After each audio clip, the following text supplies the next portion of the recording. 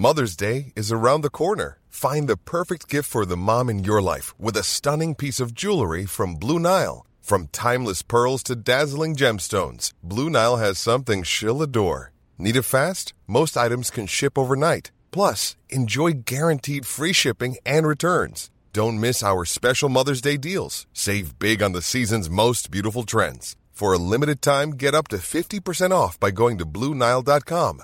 That's BlueNile.com. Hey, it's Danny Pellegrino from Everything Iconic.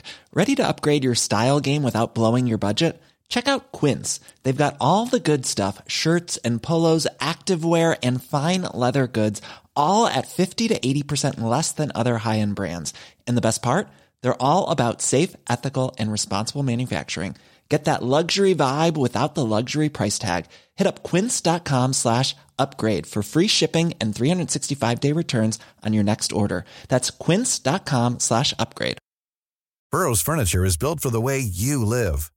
From ensuring easy assembly and disassembly to honoring highly requested new colors for their award-winning seating, they always have their customers in mind. Their modular seating is made out of durable materials to last and grow with you. And with Burrow, you always get fast, free shipping. Get up to 60% off during Burrow's Memorial Day sale at burrow.com/ACAST. That's burrow.com/ACAST. burrow.com/ACAST.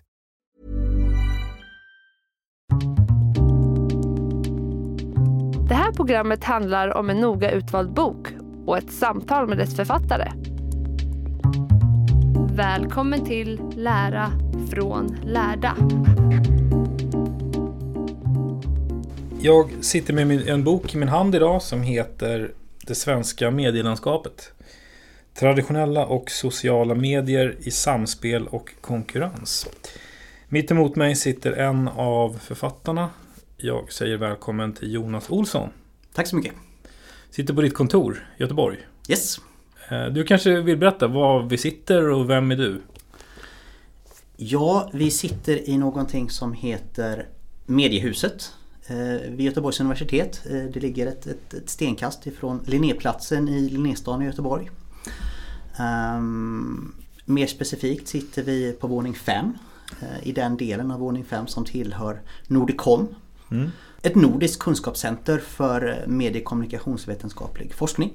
Och där arbetar jag.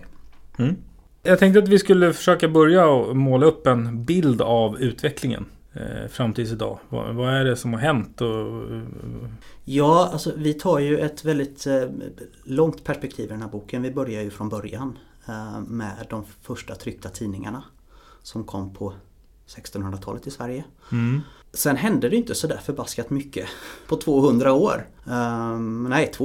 300 år. Medielandskapet i början av 2000-talet var ju inte väsensskilt från medielandskapet på 1600-talet. Det var ju liksom tryckta publikationer av olika slag.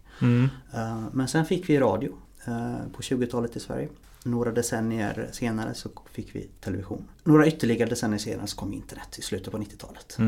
Och sen har det liksom tagit fart. Så man kan väl säga att den utveckling som vi försöker beskriva i den här boken är ju liksom inte linjär utan snarare exponentiell. Att det händer ju, och framförallt med digitaliseringen som motor så har vi fått en utveckling i medielandskapet som är som vi aldrig har sett likheten till tidigare.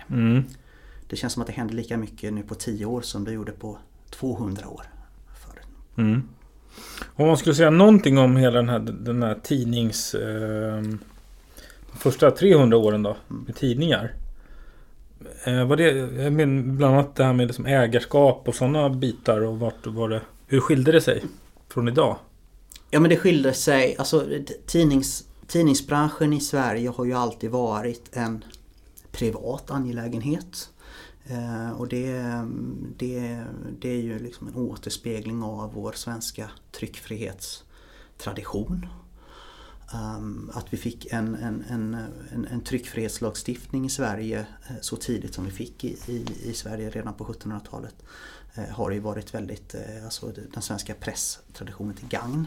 Men den är ju väldigt mycket koncentrerad till det privata ägandet, det privata utgivarskapet som är liksom skilt från staten.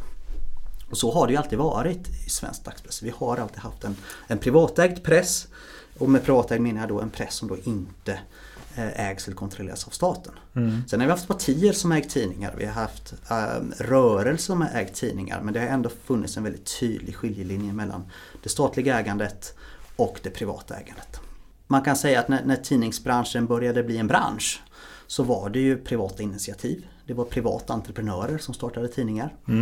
Oftast med det här som man brukar säga dubbla syftet att dels liksom skapa en inkomst för sig själv och dels för att föra fram, sprida någon typ av liksom politiskt budskap. Tidningarna i Sverige, liksom i många andra länder, har den här liksom dubbla identiteten att det ska vara dels en bärande ekonomisk rörelse eller bärkraftig ekonomisk rörelse, men också någon typ av liksom, ska man säga, högre ändamål. Att de fyller något politiskt, ideologiskt eller kulturellt syfte. Och så kan man ju egentligen säga att det är alltjämt i Sverige. Pressen är fortfarande privatägd. Vi har lite olika typer av ägare. Och pressen har också, även om det har förändrats förstås, så finns det ju fortfarande en politisk prägel i pressen. Vi har ägare som är politiska. Och de flesta tidningarna har ju också alltjämt en politisk signatur. Även om så att säga det redaktionella journalistiska innehållet då är liksom mer frånkopplat den politiska linjen än hur det var förut i Sverige. Då var ju de liksom tätare. Alltså en tidningspolitiska linje präglade ju också det redaktionella innehållet på ett helt annat sätt. Mer då än vad det gör nu då? Eller skulle du säga att det inte... Alltså, finns det någon bakomliggande agenda eller har funnits? Ja, men det där är ett sånt där ständigt tvistämne. Vissa hävdar ju det fortfarande såklart. Men det är klart, om man jämför med hur innehållet den svenska journalistiken som den kommer till uttryck i dagspressen idag med hur det var i mitten på 1900-talet, så är det såklart en väldigt stor skillnad. Där var ju tidningarna väldigt mycket politiska, alltså mer politiskt nischade också i sitt redaktionella innehåll. Av det enkla skälet att det fanns många fler tidningar då. Så man kunde som en socialdemokratisk tidning rikta sig enbart till de socialdemokratiska läsarna. För det fanns också på många orter också en liberal, en konservativ tidning som då riktade in sig på de borgerliga läsarna. Det var mer propagandalikt som tidigare. Ja, det fanns nog inslag av propaganda, även om det såklart fanns liksom stora variationer. Alltså att vissa tidningar var kanske mer så att säga självständiga än andra. Men visst fanns det den typen av inslag. Du nämnde att det fanns fler tidningar, men när pikade liksom antal tidningar? För det har pikat och sen har det gått ner. Jo, så är det. Om man tar det här långa perspektivet. Ja, alltså piken var ju... Det var början av 1900-talet. Jaha. Då hade vi väldigt många tidningar i Sverige och de flesta var ju väldigt, väldigt små. Men det var inte ovanligt att en stad hade kanske 4 dagstidningar, 4 lokala tidningar. Sen kom ju det här då som kallades för tidningsdöden efter andra världskriget. När väldigt många små tidningar tvingades lägga ner. Det som också hände då var att alltså, tidningar har alltid lagts ner också före det. Men vad som också liksom hände då, det var att det startades inte lika många tidningar. Så den här liksom totala mängden tidningar i Sverige började sjunka på 50- och 60-talet. Jo, men jag tänkte bara på det här med, idag man pratar ju om att det ofta finns någon typ av politisk koppling då till, alltså, hur ser det ut idag vad det gäller ägarskap? Alltså är det flera, om man säger på högerfalangen som har kopplingar till tidningar idag? Om du tittar på ägarnivån så är det ju absolut så. Man kan säga alltså, att vi idag i Sverige har två kategorier av ägare på tidningsmarknaden. Vi har privata aktörer, alltså familjer. Vi har en och annan tidning som är börsnoterad. Och vi har stiftelser som äger tidning. Den kategorin som har försvunnit, det är partierna. Och arbetarrörelsen. Som var redan, alltså, så sent som år 2000 en ganska stor ägarkategori i Sverige. Och det var Socialdemokraterna och Centerpartiet. Socialdemokraterna och Centern har sålt sina tidningar eller lagt ner dem. Och de här tidningarna som då har sålts har i väldigt hög utsträckning kommit att köpas upp av stiftelser som i princip uteslutande har antingen en liberal eller konservativ inriktning. Så ser man på ägarnivån så har vi en väldigt tydlig dominans av borgerliga eller så att säga icke-socialistiska tidningsägare i Sverige. Men borde inte det också på något sätt påverka innehåll och sen hur det påverkar konsumenten i slutändan? Alltså, man hade ju kunnat tro kanske, om man hade varit lite cynisk, att om en borgerlig ägare köper en socialdemokratisk tidning så skulle den här ägaren kanske vilja byta politisk profil på den här tidningen. Men så har det ju inte varit i Sverige, utan även om borgerliga ägare har köpt socialdemokratiska tidningar så har ju de här socialdemokratiska tidningarna fortfarande kommit att drivas som socialdemokratiska tidningar. Sen är det så, alltså det här är ju ett ständigt återkommande ämne, och det har ju funnits liksom så länge vi haft tidningar, just den här agendan. Hur spelar ägandet roll? Alltså den här lite mer kritiska inställningen på ägarskapet. Som vi inte ser i många andra branscher, där ägandet kanske då ses som en resurs. Om vi nu ser liksom mer traditionella branscher inom tillverkning, då är det bra med en stark ägare. Men så har det inte varit inom dagspressen, utan i dagspressen är det snarare att en ägare ska göra så lite skada som möjligt. Börjar man kika i studier som har gjorts, alltså med systematiska studier som har gjorts på det här, alltså vilken betydelse ägandet faktiskt har, så är det väldigt svårt att hitta några väldigt tydliga resultat som pekar på att ägandet faktiskt styr innehållet i en tidning. Och det är olika skäl, men det viktigaste skälet är ju förstås att vi har en ganska stark journalistikprofession i Sverige, en mycket stark journalistikprofession i Sverige, vilket innebär att det som ägare har väldigt svårt. Svenska journalister är i allmänhet väldigt duktiga på att sparka bakut om ägare börjar lägga sig i det redaktionella innehållet. Därmed inte sagt att ägandet inte har betydelse, för det är ju ägandet som styr resurstilldelningen, som styr liksom den allmänna inriktningen på ett företag. Det ligger ju liksom i ägarrollen. Och givetvis är det också så, det har vi ju framförallt sett nu under senare år i Sverige, det är väldigt stor skillnad på om du har en rik ägare eller om du har en fattig eller skuldsatt ägare. Så där har ägandet betydelse. Och jag tänker på den här utvecklingskurvan då, som du med tidningarna, så har ju, om man tittar de senaste åren då, vad har hänt med tidningarna då och hur har det gått? Hur går det? Ja, alltså tittar man på antalet tidningar under den här för dagspressen väldigt omvälvande perioden som vi haft under de senaste 10 åren, så har det hänt förvånansvärt lite. Det fanns ju farhågor inte allt för länge sedan att vi stod inför en ny pressdöd i Sverige med massnedläggningar av tidningar. Vilket har skett i USA till exempel, som har väsentligt färre tidningar idag än för bara några år sedan. Den farhågan har inte besannats, utan vi har faktiskt, om man tittar på antalet tidningar, ungefär lika många tidningar idag som vi hade innan digitaliseringen drog igång. Alltså i upplaga eller antal? Nej, antalet liksom titlar, tidningstitlar. Sen har det ju hänt väldigt mycket annat. Antalet journalister har ju förstås minskat ganska dramatiskt jämfört med före digitaliseringen. Antalet lokalredaktioner har minskat. Vi har ju sett den här ganska omfattande ägarkoncentrationen. Att en väldigt stor andel av dagens svenska tidningar hör till någon av de stora koncernerna. Så var det inte för 20 år sedan. Då hade vi fortfarande ett ganska diversifierat ägande i Sverige med lokala aktörer. Nu ingår nästan alla tidningar, alltså mer medel- och högfrekventa tidningar, i några av de stora regionala tidningskedjorna. Och givetvis så säljs det ju väsentligt färre tidningar idag än vad det gjorde innan digitaliseringen. Ja, i print. Ja. Framförallt då. Man kan väl säga att printnedgången, nedgången i försäljningar av tidningar föregick digitaliseringen. Den samlade upplagan, alltså antalet tidningsprenumerationer och sålda lösnummer, pikade 1989. och den första tidningssajten kom ju först 5 år senare. Så nedgången i tidningsförsäljningen började innan digitaliseringen. Så den nedgången kan inte förklaras av digitaliseringen. Sen har digitaliseringen bidragit till att intensifiera nedgången. Mm.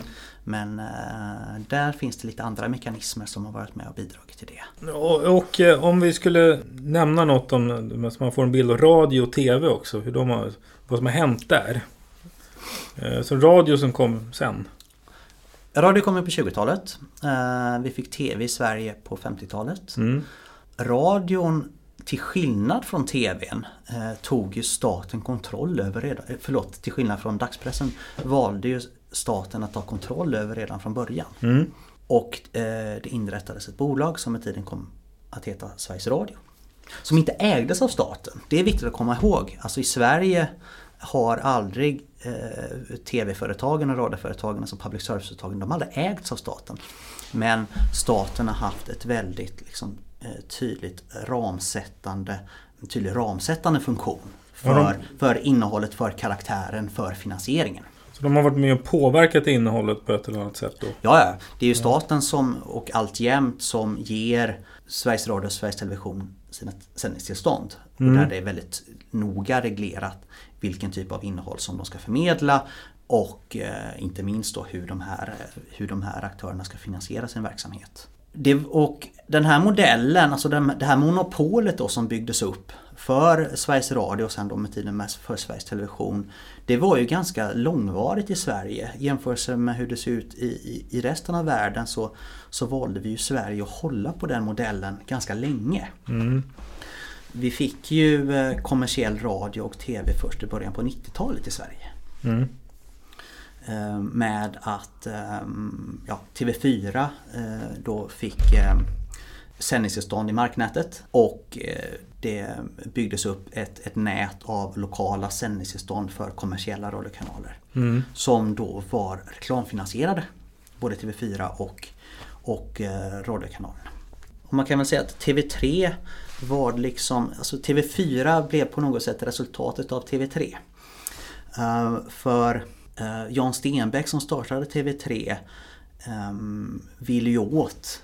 För vid den här perioden, alltså under 80-talet, så var ju fortfarande så hade ju dagspressen, kan man säga, ett monopol på reklamintäkterna i Sverige. Mm.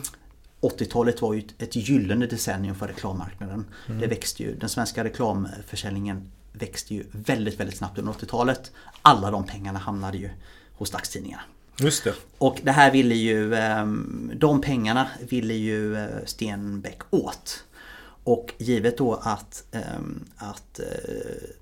tv-marknaden var stängd, alltså marknätet, den marksända tvn var stängd, så kan man säga att han gick och köpte sig en satellit, nu spetsar jag till lite, och började sända reklamfinansierad radio från London. Mm. Och så att säga kringgick det svenska regelverket och sköt ju den här svenska modellen i sank. Och så att vi fick kommersiell radio i Sverige och kommersiell tv i Sverige var ju en konsekvens av att teknikutvecklingen gjorde den svenska modellen allt mer sårbar. Så det blev ett politiskt svar på den här typen av aktörer som kom utifrån. Men som ändå utvecklade det också, både utbud och... Ja, men det är väl klart. Ja. Det är väl klart. Ja. Det är några intressanta delar i det där. Dels så då flyttades du pengarna då från att ha varit från press då. Så för du hamnar ju på flera håll då istället. Men sen också, hur påverkade innehållet i respektive medie? Det här innebar ju framförallt för Sveriges Radio och Sveriges Television att de plötsligt fick konkurrens om radiolyssnarna och tv-lyssnarna.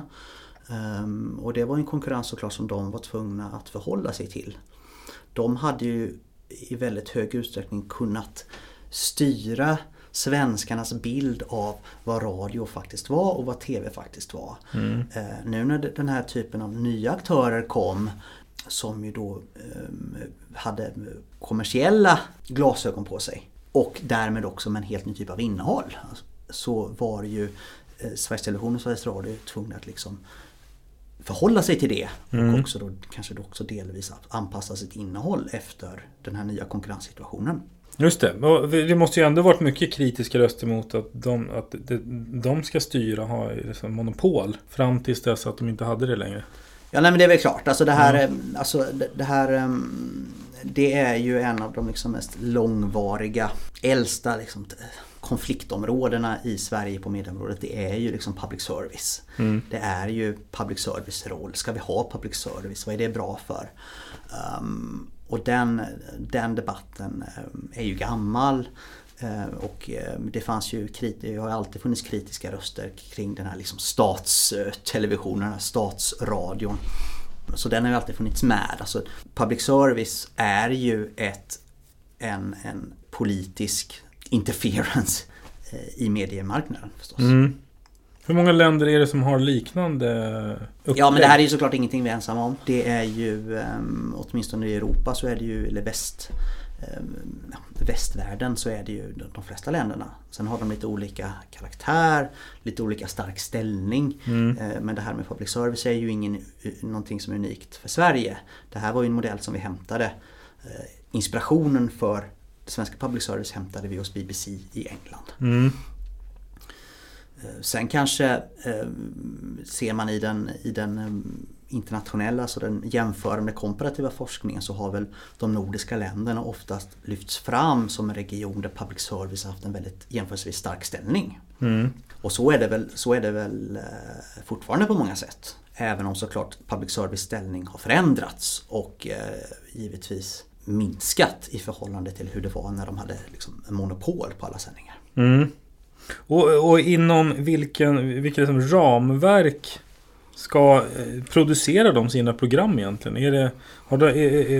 Vad som behöver de nå upp till för att ta fram sina program? För de kommersiella kanalerna måste ju ha tittare och läsare för att dra in pengar. Men vad är det för ramverk inom public service? Ja, alltså det regleras ju på olika sätt. De får ju sändningstillstånd som löper över en viss period där det är ganska detaljerat angivet vilka grupper man ska rikta sig till, vilken karaktär det ska vara på innehållet, minoriteter, alltså det är ganska skulle jag säga styrt fortfarande, även om det har förändrats och kanske blivit lite mindre detaljreglerat. Men det är fortfarande ganska så. Har de också att de ska nå upp till ett visst antal tittare eller? Nej, några sådana krav finns det väl mig vetligen inte, men det finns krav på att de ska åtminstone nå en betydande andel av den svenska befolkningen ska ha tillgång till dem.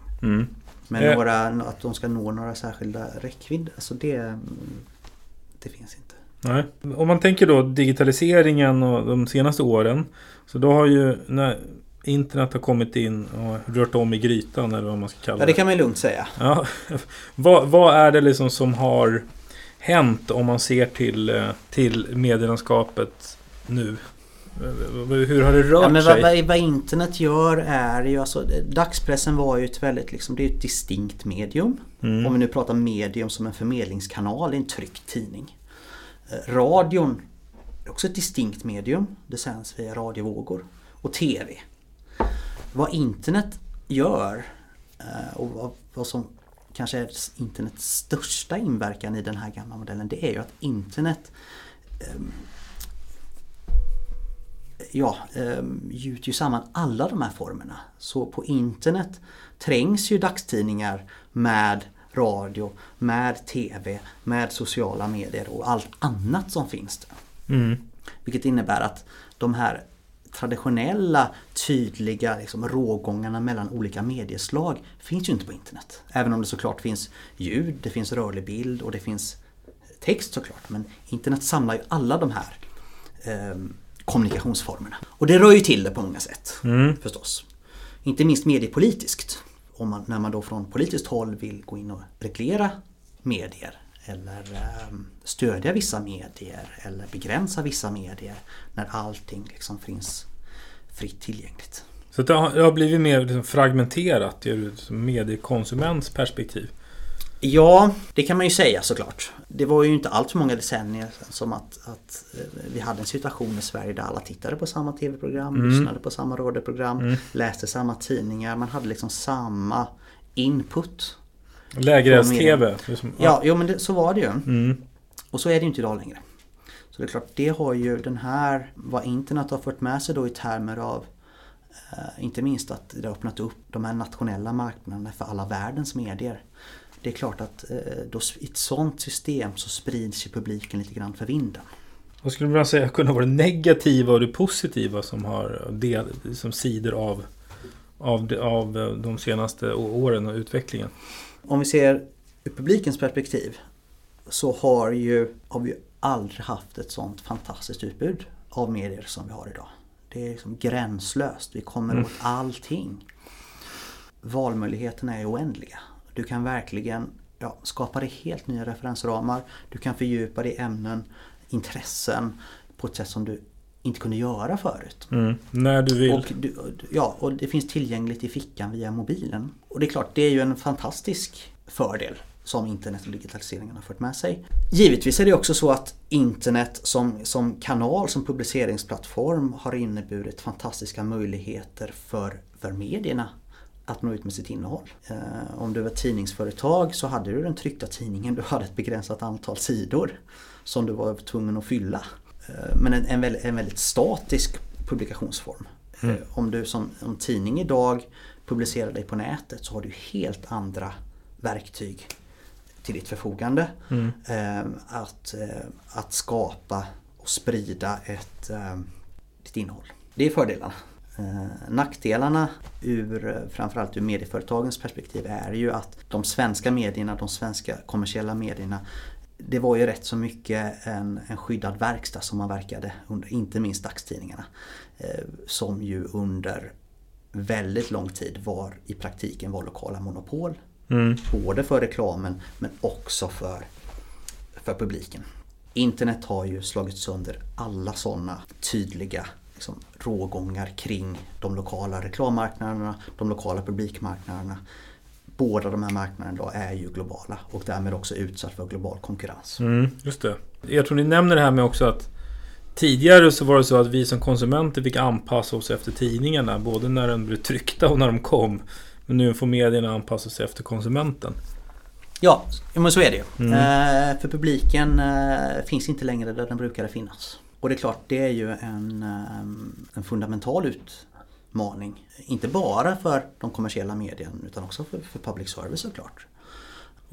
Men genomslag, då man backar då till 80-talet, det var ju några giganter. Som vi sa med Lägerelds-tv, alla kommer på måndagen till jobbet och har sett samma program. Men idag, hur ser egentligen genomslaget ut? Alltså med antal som ser, hur många tar del av de största och vilka är de största? Ja, alltså det beror ju på vad man gör för avgränsning av vad ett medium egentligen är för någonting. Public service är ju fortfarande, om man ser till de svenska inhemska, är ju Sveriges Radio, Sveriges Television fortfarande väldigt stora och är väl de medieföretagen som alltid når flest svenskar på en regelbunden basis. Kanske i konkurrens med Aftonbladet som är den stora kommersiella aktören, svenska kommersiella aktören på nätet som når mest människor. Och hur många människor pratar vi då ungefär? Ja, det där är ju lite vanskligt för sånt där är inte så himla lätt att mäta. Tidigare så mättes det var väl ganska lätt att mäta, jämförelsevis lätt att mäta mediekonsumtion tidigare. Idag blir det ju alltid mer svårare att se vad folk faktiskt har med sig eller ta del av på nätet inte minst. Mom deserves the best, and there's no better place to shop for Mother's Day than Whole Foods Market. They're your destination for unbeatable savings, from premium gifts to show-stopping flowers and irresistible desserts. Start by saving 33% with Prime on all body care and candles. Then get a 15-stem bunch of tulips for just $9.99 each with Prime. Round out Mom's menu with festive rosé, irresistible berry chantilly cake, and more special treats. Come celebrate Mother's Day at Whole Foods Market. Mother's Day is around the corner. Find the perfect gift for the mom in your life with a stunning piece of jewelry from Blue Nile. From timeless pearls to dazzling gemstones, Blue Nile has something she'll adore. Need it fast? Most items can ship overnight. Plus, enjoy guaranteed free shipping and returns. Don't miss our special Mother's Day deals. Save big on the season's most beautiful trends. For a limited time, get up to 50% off by going to BlueNile.com. That's BlueNile.com. Imagine the softest sheets you've ever felt. Now imagine them getting even softer over time. That's what you'll feel with Boll & Branch's organic cotton sheets. In a recent customer survey, 96% replied that Boll & Branch sheets get softer with every wash. Start getting your best night's sleep in these sheets that get softer and softer for years to come. Try their sheets with a 30-night guarantee. Plus, get 15% off your first order at BollandBranch.com. Code BUTTERY. Exclusions apply. See site for details. Det finns ju heller ingen liksom branschgemensam mätning av vad vi gör på nätet i Sverige. Det finns lite olika och det mäts på lite olika sätt. Men det blir allt i takt med den här utvecklingen, att allt flyter samman, så blir det också faktiskt svårare att följa vad folk faktiskt gör för någonting. Alltså det är svårt att veta vad folk gör på sidan och vad man läser och hur man mäter besökare. Ja, alltså det tidigaste, det första sättet, eller det som först började användas, det var ju antalet sidklick. Alltså hur många klick som en tidning liksom kunde registrera. Att man klickade på en artikel eller gick in på sajten. Och det kommer också styra deras affärsmodell, att den här antalet klick blev ett sätt att locka annonsörer. Men ett klick säger ju egentligen väldigt lite om att faktiskt ta del av innehållet. Och du har ju också svårt om man nu till exempel ett hushåll som delar på en dator. Om du nu har en massa klick på Aftonbladet, är det samma person som är inne flera gånger? Eller är det personer... olika personer från hushållet. Så det där är, och det här med, man pratar ju om branschvalutor och sådana här sammanhang, för det är de här valutorna på samma sätt som våra tv-mätningar, det är det som styr sen reklamförsäljningen och mediernas liksom attraktionskraft som reklambärande aktörer. Vilket gör att det finns liksom lite sprängkraft i de här mätningarna. Och mediebranschen har uppenbarligen ganska svårt att enas om en valuta som alla kan komma överens om. Så det görs lite olika mätningar, som vissa då väljer att stå utanför och sådär. Så vad har vi för några i dagsläget då som är vad ska man säga, som används? Ja, alltså TV har ju sina mätningar som mäts då via sådana här små boxar som man har. Radio har en motsvarighet. Som är utplacerade i familj, ett antal hushåll då. Yes. Så man ser vad de tittar på. Ja. Och det finns ju också små sådana här portabla radiomätare som ett antal människor har på sig och som då fångar upp om du då liksom befinner dig i en miljö där det spelas radio så loggas det. Och det börjar också byggas upp liksom lite mer kvalificerade mätningar på nätet att fånga upp vad vi gör på nätet, vilka medier vi tar del av. Och det där är en utveckling som rör på sig ganska snabbt. Och det är de här mätningarna gör ju branschen och reklammarknaden kan man säga. Men sen görs det också andra typer av mätningar, framförallt inte minst här inom akademin, som ju traditionellt sett har byggt på frågeundersökningar. Man helt enkelt ringer och frågar människor vilka medier tog du del av igår. Eller att man skickar ut en pappersenkät. Fördelen med den typen av mätningar är ju att då fångar du också upp, då kan du skapa dig en samlad bild av människors mediekonsumtion. För de här internetmätningarna, de mäter ju bara vad du gör på internet. Men om du då också är intresserad av att se hur den konsumtionen förhåller sig till tidningsläsning till exempel. Eller om du också vill veta lite mer om personen som svarar. Inte bara ett IP-nummer eller en nätidentitet, så måste du också alltid faktiskt fråga människor om det. Just det. Om man ska få en bild över vad ekonomin och pengarna kring medier, vart kommer de, för det finns ju olika strömningar pengarna kommer ifrån? Hur funkar det? Ja, om vi börjar från början, om vi börjar med dagspressen, så hade de ju en dubbel intäktsmodell som är på många sätt liksom genial. Att vad dagstidningarna gör och har gjort är ju att de säljer tidningar till läsare och de säljer läsare till annonsörer. Och det här var ju en fantastisk, effektiv och lönsam modell under väldigt lång tid. Tidningarna fick ju ända fram till 80-talet en väldigt, väldigt stor andel av sina intäkter från reklamförsäljningen. Ja, så då vet man också hur många som köper den, så får man betalt för. Ja, du vet hur många som köper den, men du vet inte nödvändigtvis om de läser den. Nej. Och du vet inte vem som läser den. Men det fanns ju inget annat. Och den modellen lever ju tidningarna på fortfarande, även om det såklart internet har kommit in i det. Public service har ju hela tiden följt en helt annan finansieringsmodell som har byggt på licensavgifter.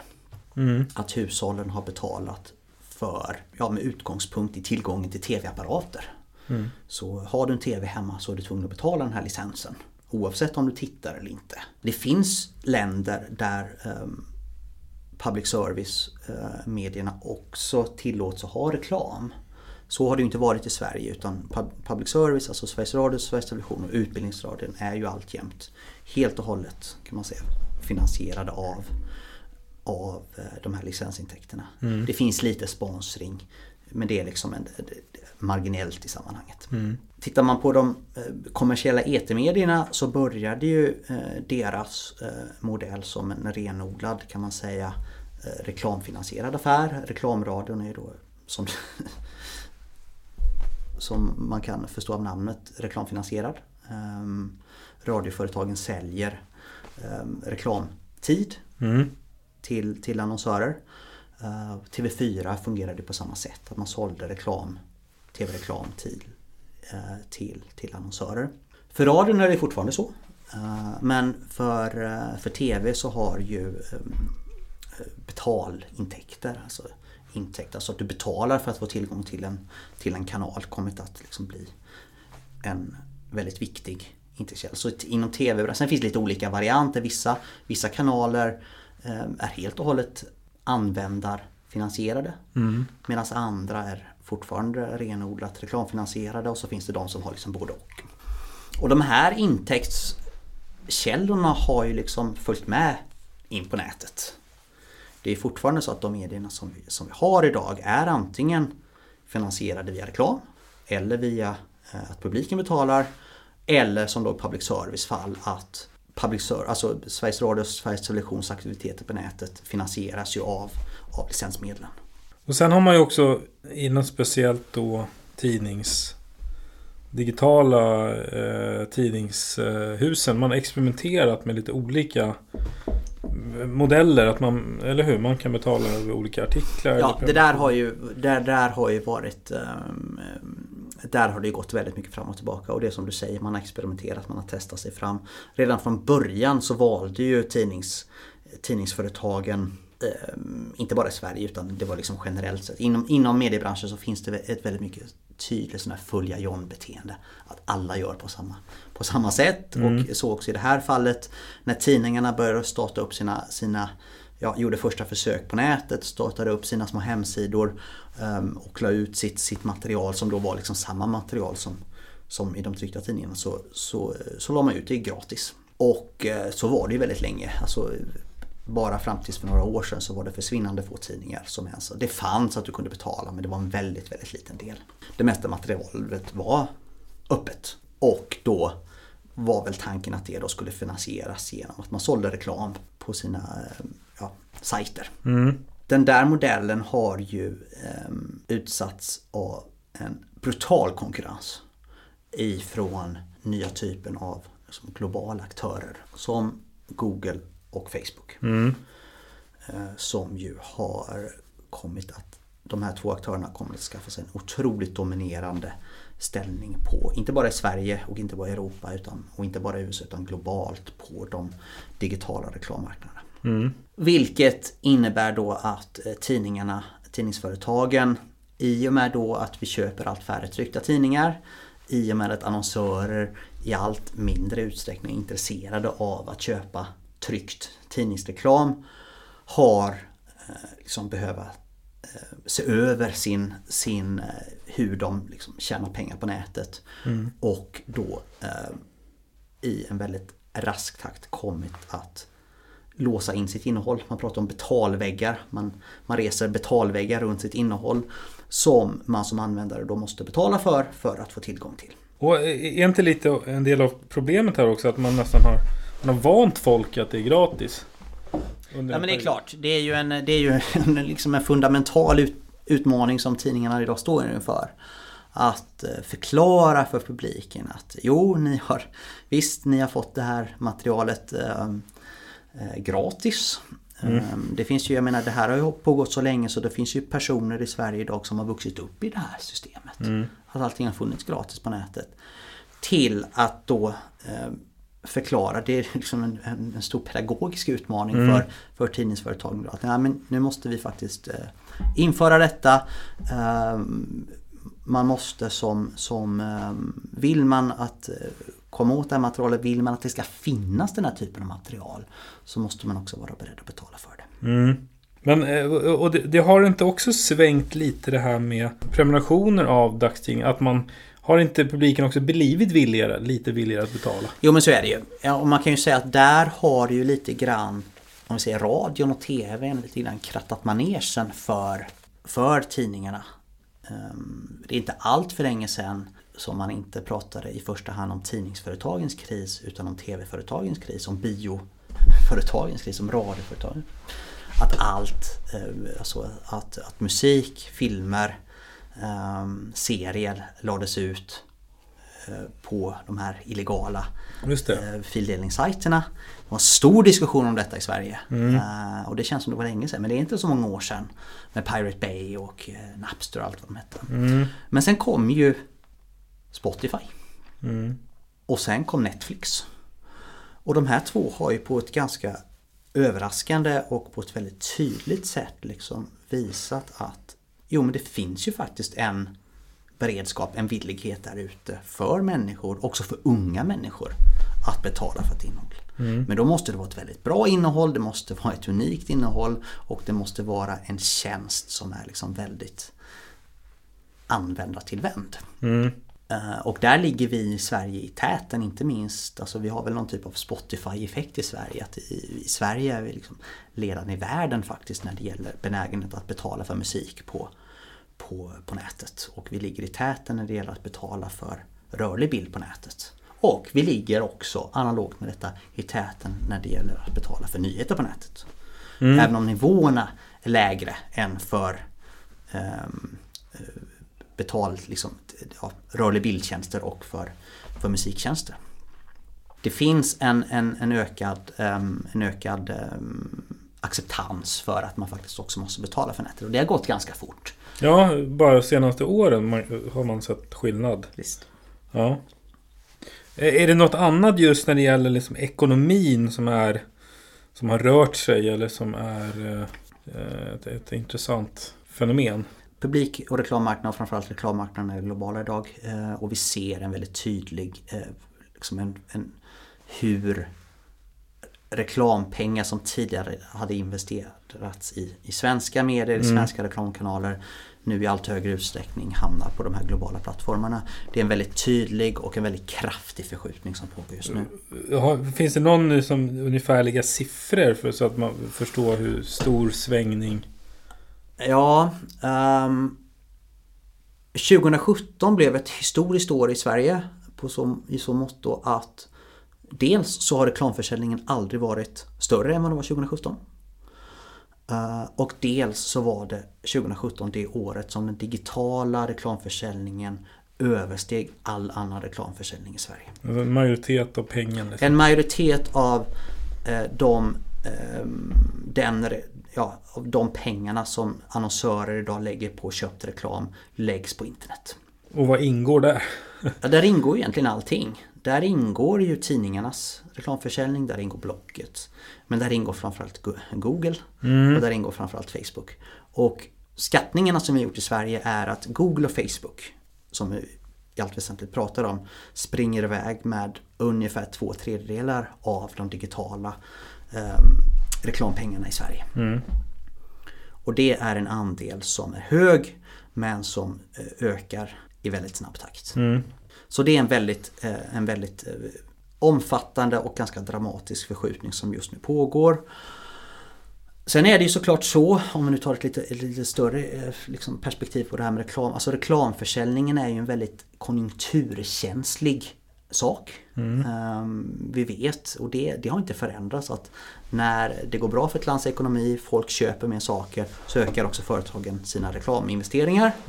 När konjunkturen börjar vända neråt så är det i allmänhet reklambudgeten som företagen först skär ner på. Vilket innebär att om man ser den svenska konjunkturutvecklingen och man ritar upp den för sig i ett diagram och lägger reklammarknadens omsättning ovanpå det, så följer de varandra på ett väldigt, väldigt elegant sätt.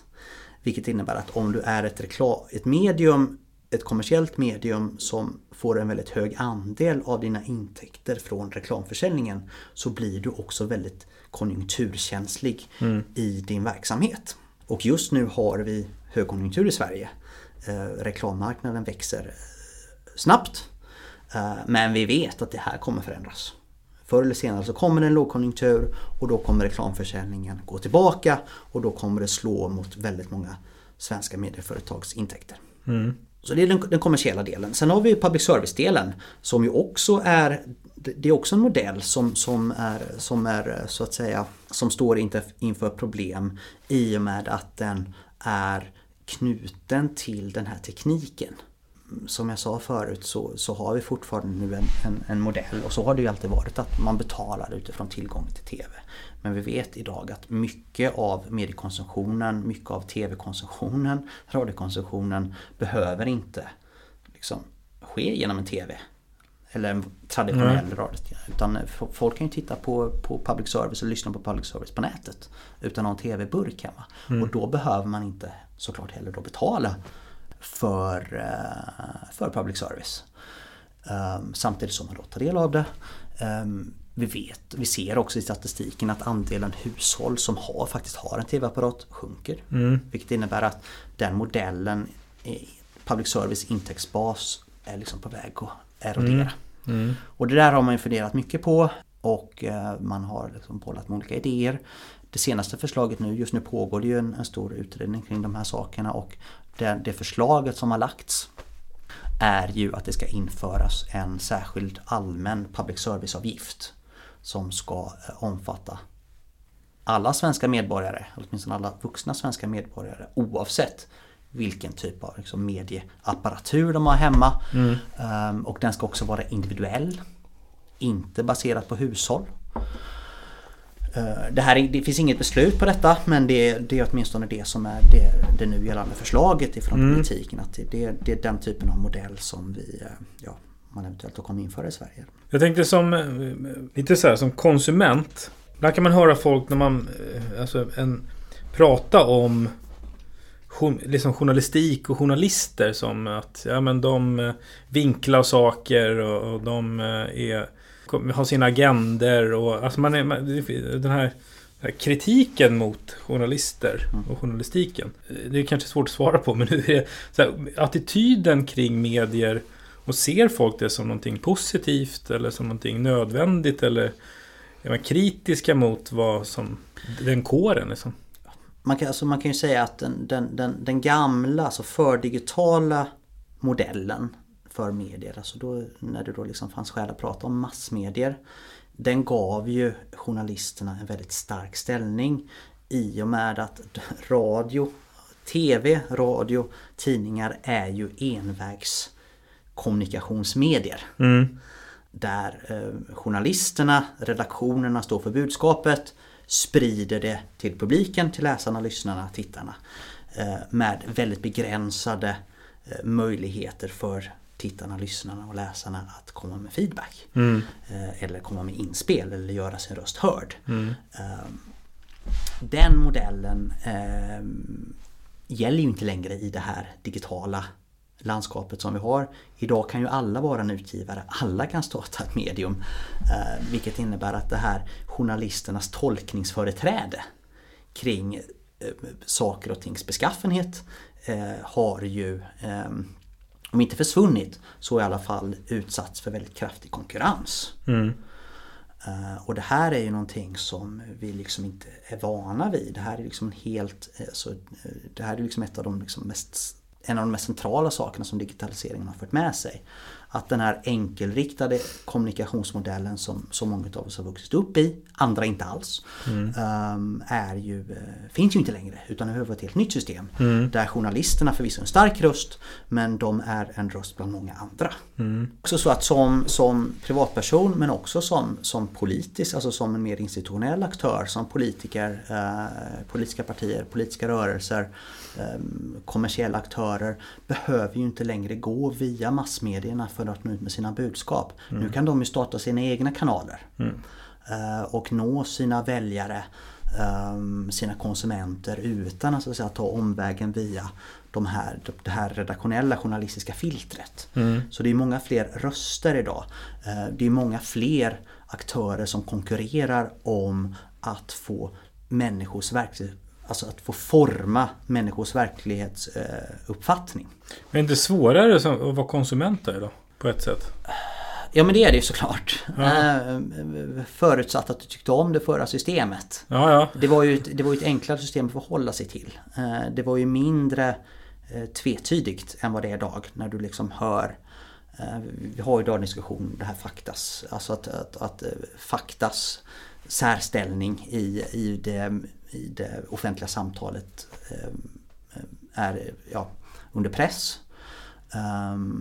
Och det är klart att du som mediekonsument du får ofantligt många olika intryck, olika budskap, olika motsägande budskap att förhålla dig till på ett sätt som du inte fick förut. Och det här är ju någonting, här är vi är bara början av den här utvecklingen. Det här är ju liksom någonting som är nytt för de flesta av oss. Att faktiskt, hur navigerar man i det här helt nya landskapet? Och som vi pratade lite grann om förut, att man konsumerar ganska mycket olika saker. Men finns det några, alltså hur många är det som läser en dagstidning, och vart ifrån hittar folk sina, kan man se några mönster eller några så här indelningar? Ja, men det är fortfarande så att dagstidningar, traditionella dagstidningar, lokala dagstidningar, nationella dagstidningar, public service har ju fortfarande ett väldigt stort genomslag. Det är fortfarande väldigt många personer som läser en tidning, antingen på papper eller på nätet. Det är fortfarande väldigt många som tar del av public service, antingen i de traditionella formerna eller på nätet. Så de är ju fortfarande väldigt starka. Men vad vi ser och vad det här nya landskapet har fört med sig är att vi ser ju en ökad fragmentisering, som vi pratade om förut. Vi ser väldigt stora generationsskillnader. Dagens unga svenskar lever i ett helt annat medielandskap än våra pensionärer. Vi ser också att vi får allt större.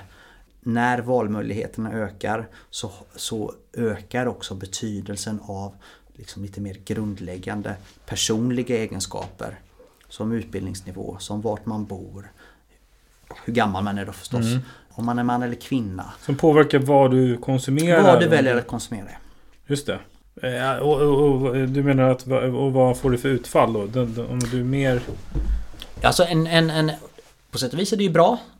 Du har som mediekonsument möjlighet att liksom sätta samman din egen dagliga mediediet. Risken med detta är ju förstås att om man nu vill liksom lägga ett demokratiskt perspektiv på detta, att vi får vissa grupper i det svenska samhället som tar del av, så att säga, demokratiskt viktig information i högre utsträckning än vad andra grupper gör.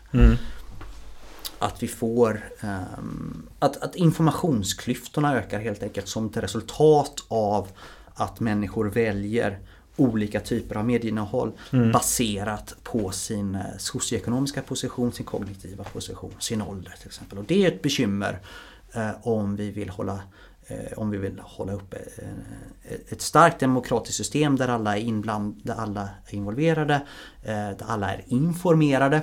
Och det är någonting som vi inte är vana vid i Sverige. Vi har ju haft ett system i Sverige där mediekonsumtionen, alltså där de här, om vi nu ska säga klassrelaterade skillnaderna i mediekonsumtionen har varit väldigt små jämfört med USA, med England, med Frankrike till exempel. Det finns tendenser att vi i Sverige idag är på väg att röra oss mot en mer klassskiktad mediekonsumtion. Och det är ju på många sätt bekymmer. Ja, men det låter ju sammantaget som att det är lite bekymmersamt utvecklingen på flera. Både det, många färre journalister får jobb och sen reklamkakan går till Google och Facebook utomlands. Det låter ju, finns det några positiva aspekter av utvecklingen? Hur ser du det? Ja, men som vi har pratat om, det finns både positiva och negativa saker i detta. Och det är klart att de här negativa aspekterna är det ju viktigt att vi som samhälle tar på allvar. Och identifierar dem och ser vad vi eventuellt kan göra åt dem. Vad är om du skulle ge en rekommendation till en som mediekonsument? Har du några rekommendationer? Ja, alltså det pratas ju idag, man kan ju lägga olika aspekter på detta förstås, men idag ett tema eller en problematik idag som någonting som det pratas väldigt mycket om idag, det är det här som man kallar för medie- och informationskunnighet. Just att som utgår från det här faktum att vi dagligen bombarderas av budskap, inte minst om vi befinner oss i sociala medier. Vi vet att sociala medier missbrukas systematiskt av aktörer som vill in och liksom forma människors informationsintag på ett sätt som såklart inte är bra. Det där är någonting som vi måste lära oss, som vi alla måste lära oss att förhålla oss till och bli kanske lite duktigare och lite mer kritiska på att faktiskt fundera på vad det är för budskap som dyker upp i våra flöden, vad vi väljer att dela för någonting och hur vi tar till oss det som kommer till oss, vare sig vi vill eller inte. Och det där gäller både unga och gamla, det gäller oss alla. Så det är en fråga som tycker jag förtjänar en större uppmärksamhet i det offentliga samtalet. Att det här är någonting som vi alla till mans måste vara vaksamma på. Och sista frågan då, hur ser din mediediet ut? Ja, den är inte särskilt spektakulär. Jag försöker läsa några nättidningar. Jag tittar rätt mycket på streamad tv. Jag tittar inte på vanlig tv längre faktiskt, måste jag säga. Jag lyssnar inte på vanlig radio. Du väljer när du vill konsumera så att säga. Inga tider. Nej, men det är fortfarande ganska inrutat. Jag läser några tidningar på morgonen och kollar på tv på nätet på kvällen. Det är, och inga poddar än så länge. Än så länge. Det ska bli ändring på det. Ja. Om man har lyssnat på det här och kanske vill ställa någon fråga till dig? Då får man hemskt gärna göra det. Man får gärna mejla mig eller ringa mig eller besöka mig om man är i Göteborg. Ni hittar mig och Nordicom på nordicom.gu.se. Och Nordicom stavas med C. Podden hittar ni på Instagram, Lära från lärda, och ni kan mejla mig på fredriksnabel@hillerb.org. Tack för att du ville vara med. Tack så mycket själv.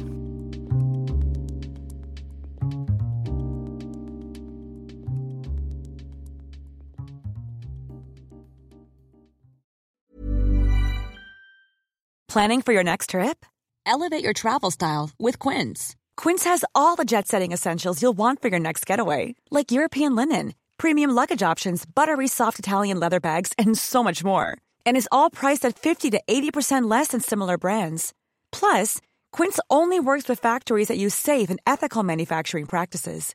Pack your bags with high-quality essentials you'll be wearing for vacations to come with Quince. Go to quince.com/pack for free shipping and 365-day returns. Hey, it's Paige DeSorbo from Giggly Squad. High quality fashion without the price tag. Say hello to Quince.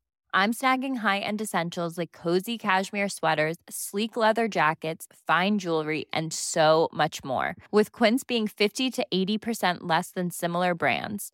And they partner with factories that prioritize safe, ethical, and responsible manufacturing. I love that. Luxury quality within reach. Go to quince.com/style to get free shipping and 365-day returns on your next order. Quince.com/style. Imagine the softest sheets you've ever felt. Now imagine them getting even softer over time. That's what you'll feel with Boll & Branch's organic cotton sheets. In a recent customer survey, 96% replied that Boll & Branch sheets get softer with every wash. Start getting your best night's sleep in these sheets that get softer and softer for years to come. Try their sheets with a 30-night guarantee. Plus, get 15% off your first order at bollandbranch.com. Code BUTTERY. Exclusions apply. See site for details.